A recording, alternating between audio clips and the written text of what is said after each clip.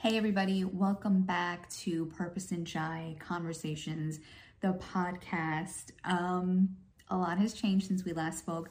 This is our first episode in our new home. In a new space, baby, in a new space. So much has changed. There's so many good things happening around us, so much for us to be grateful for. Oh my gosh. It feels good. Let me just say, before you get started with the whole thing, it feels so good to be in a place where we can wake up in the morning, we feel good about where we are, we feel good about what we're doing every day, we feel good about the work that we're putting in. I mean, this is like, just from a raw emotion standpoint, man, this is awesome because it's just one more step in the journey going to the next plateau, So it's our first place together that we picked out. I was in my last place for 11 years, but we'll do a whole nother episode talking about the move, what ultimately led to the move and the whole process of it, and that'll be a whole nother episode. Today we actually wanted to talk about why are you laughing? I can't stop laughing. I feel good about being in this place, man. We got so much that we're not even done unpacking yet. If we turn this camera around, we're just staring at boxes. Pretty bad, guys. I tell you that much right now. Pretty bad, but it's okay. No, it's not bad. It's good. It's good. I'm glad. So what is today's topic? What are we talking about today? So today we're talking about how to deal with, or dealing with, shame and guilt that comes with culture and religion. Okay. And the interesting thing that you guys are going to get in this episode is that even though him and I are from completely different backgrounds, he can relate to this too. We were both raised in religious households, different religions, but when we sometimes share our collective stories about our upbringing and just different things of the foundation on which we were raised, don't we always say there's so many similarities?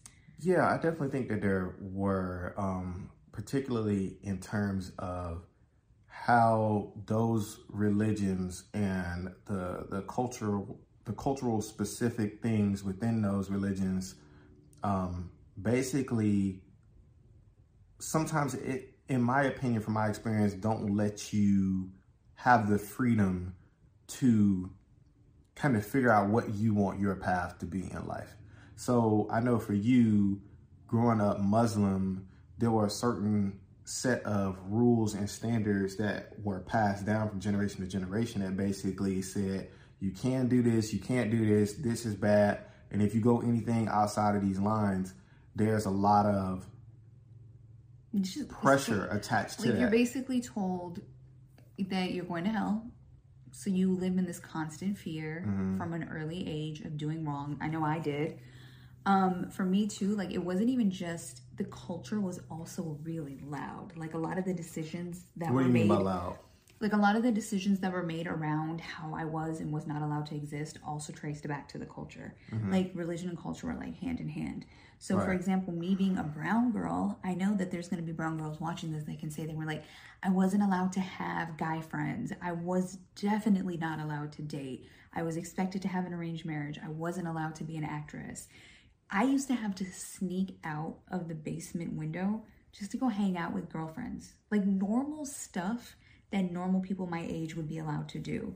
Yeah, I mean, for me, you know, it wasn't, I really wasn't the sneaking out type. I think for me, it was more so like, you know, you're a Christian, so you can't listen to rap music. Like, I remember I just had like, because I was going back to the old place the other day. I didn't even tell you this. I was just going back to the old place the other day to just kind of finalize some things. And I was literally playing Tupac Hit 'Em Up as I was driving in the car to the old place. I don't know why. And then Gangsta Rap Made Me Do It by Ice Cube. So I was playing both of those songs, right? That's the mindset. So I'm driving back over there. And I'm remembering in my mind, I was like, you know, when I was a kid, I had a great grandfather. His name was Granddaddy Bone.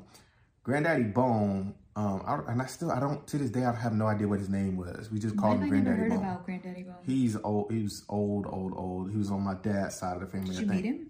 Yeah, I met him. I met him a whole bunch of times. He always just give us candy and stuff like that. It was very good candy, or that cheap candy that we're talking about? That cheap candy. The ones in the little gold candy with the gold wrapper around it, the cheap candy that you always find in certain, the ones that had like the strawberry design on the outskirts of it. That garbage too.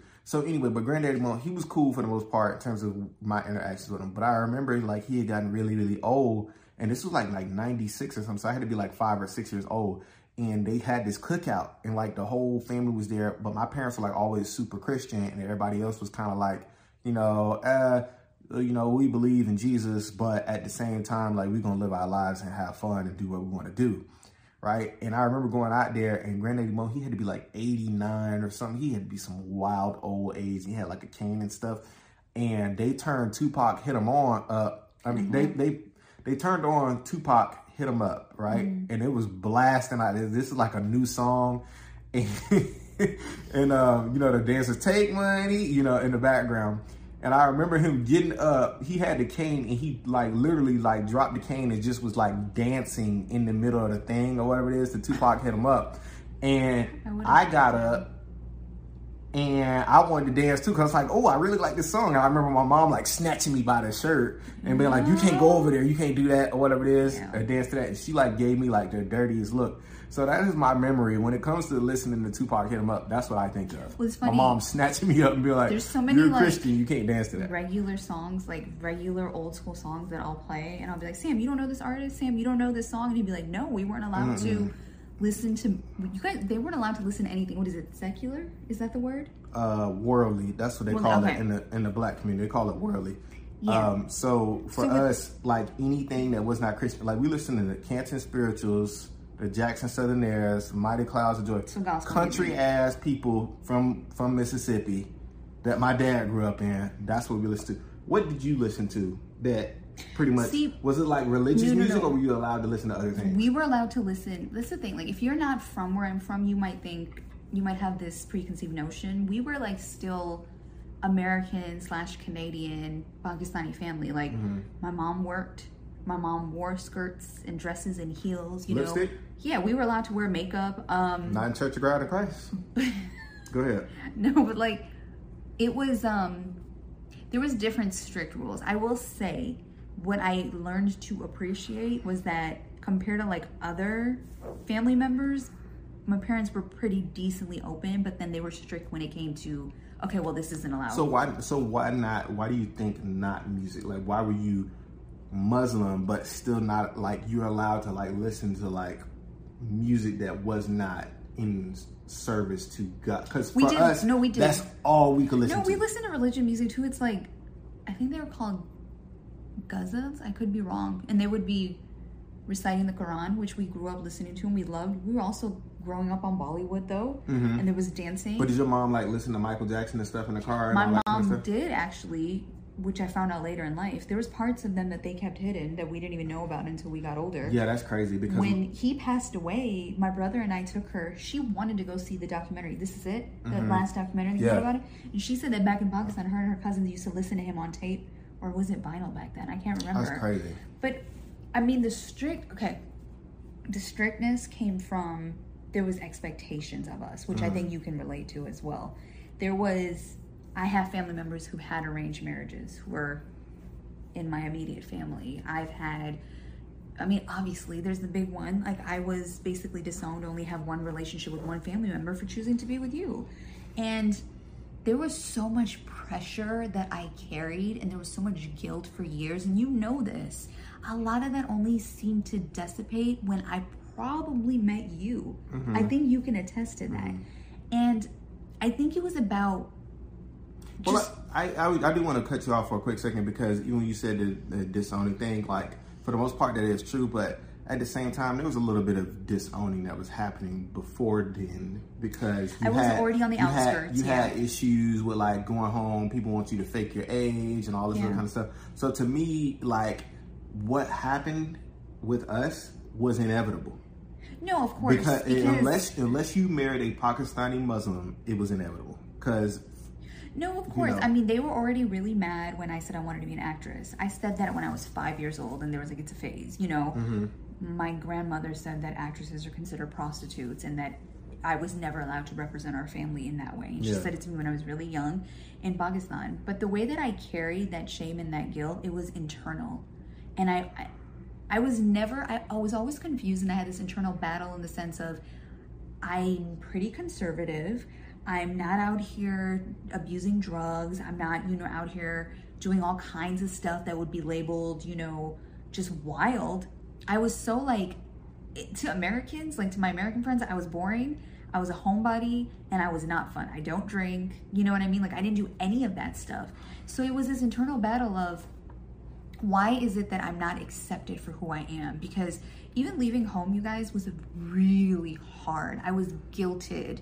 I was shamed for leaving home. It was, well, if your dad gets sick, it's on you. You know what I mean? And it's like, don't blame that on me. That's on his choices that he's made.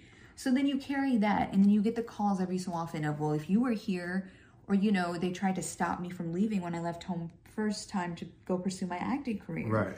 So how I eventually dealt with it, you guys, because this is like the most common question that I get asked. It took time, and it was this long, and it still can be this strenuous process. I mean, I don't think I carry any of that now because I feel so free. And I think you can also attest to how you see me show up today. Right, absolutely. Versus 5 years ago when you met me. But it was about a choice of, I have older siblings and I think they made mistakes. And so it helped me to kind of then do my thing. I think it always helps when you have older siblings, right? Because the light is on them in a different way. I mean, I was a trailblazer in my family. I was too. I was too, but we were all... I took the ass whoopings. Like, for doing stuff outside of the box or outside of the realm, like, those ass whoopings fell on me, which is the reason why, as I got older, there was less care and less concern for what it was that I was doing. Siblings. Oh, for you. For what I was doing, because it's just like, well, he's just going to do it anyway. So, he's just going to say what he's going to say anyway. They came to that point with me, but then there was still a lot of, like you said, they wanted me to lie about how old I was, what I was doing in LA, because they were always so concerned with how we came across looking to people, because they had this brown Pakistani daughter who left home without being married. And if I could just give an answer, because I really want to get to this, because I know there's so many girls who DM me, women, and they want to know, like, what... Guys, I wish I had one straightforward answer. I don't. What I will say is, when it came to my older siblings making mistakes, they were also the ones who taught me, hey, mom and dad chose their life. They lived their life. They made their decisions of how they wanted their life to go. In our culture, we know we are made to feel like we are here to serve our parents. That's not why we're here. Sorry. This is not going to go over well with a lot of people. This is why I got labeled like bad, quote unquote. But I'm not here to live for anybody else. I'm here to live for me. God put me here to walk in purpose of what my life is supposed to mean while I'm here, and I can't live it for anybody else. So recognizing that first and foremost was how slowly I started dissecting the shame and the guilt that they try so hard to like force upon you. And I also want to say, give yourself grace. I say that all the time, because you're trying to unlearn and undo something that's been ingrained in you from like before you were even born. You're fighting against so much. For me, it was more so like I abandoned everything, and then I decided on my own that I was going to figure out what was going to work best for me. I've always been of the belief system that you don't need a book to tell you that it's wrong to take somebody else's life. You don't need a book to tell you that certain things are, You don't hurt people. You don't need a book to tell you those kind of things. And then once I got to that mind state, I kind of abandoned the whole entire thing, from a Christian standpoint anyway, which I really don't. It's a whole nother topic. We'll get on to that in another episode. But I really don't feel like Christianity was right for me as a Black American. But we'll discuss that later. But everybody has their own ways of dealing with it. I think that your way of dealing with it is very thoughtful in terms of how you're saying that you had to just basically live for yourself. Because like I said, for me, I just couldn't take the pressure or the feeling every day of feeling like the minute I make a mistake, Jesus is going to come back and crack the clouds. And then I'm just going to be burning in hell. I was always afraid of going to hell. Like, that was like my biggest fear. And I was told, they make it seem like, first of all, they contort the holy books. And they tell you things that fit their narrative that's not even in the book. Right. To try and get you to just do what they want you to do. It becomes mom and pop religion as opposed to what the hell is actually in the book. It's about control. And so for me, like I said, I knew in my heart that the way I was living was righteous based on my morals and standards, and that I was not as bad as everyone tried to make me out to be for years. And that was something that I had to come to terms with through time and just having like real conversations. I had a lot of them with you because there was times where I'd say like, why don't they show up for me or love me in the way that I think I deserve to be as a daughter or as a whatever my relationship is with whoever in the family. And you would always tell me, like, you didn't do anything wrong. Yeah. You know, there was that constant reminder. It's really just getting to that point of understanding that your life is your own, like you said earlier, and we have to live in the truth that we are and not try to fit the mold of predecessors before. But I think that, like, with that being said, I feel like that's a good note for us to end it on for today. Thank you guys so much for actually coming by and checking out the podcast. We really, really appreciate it. I appreciate your support so much, you guys. Like every click, every conversation, it all helps. So grateful. It all helps. So grateful. So please subscribe if you're on YouTube, if you're on Apple Podcasts or Spotify as well. Please follow the podcast. It really helps us out.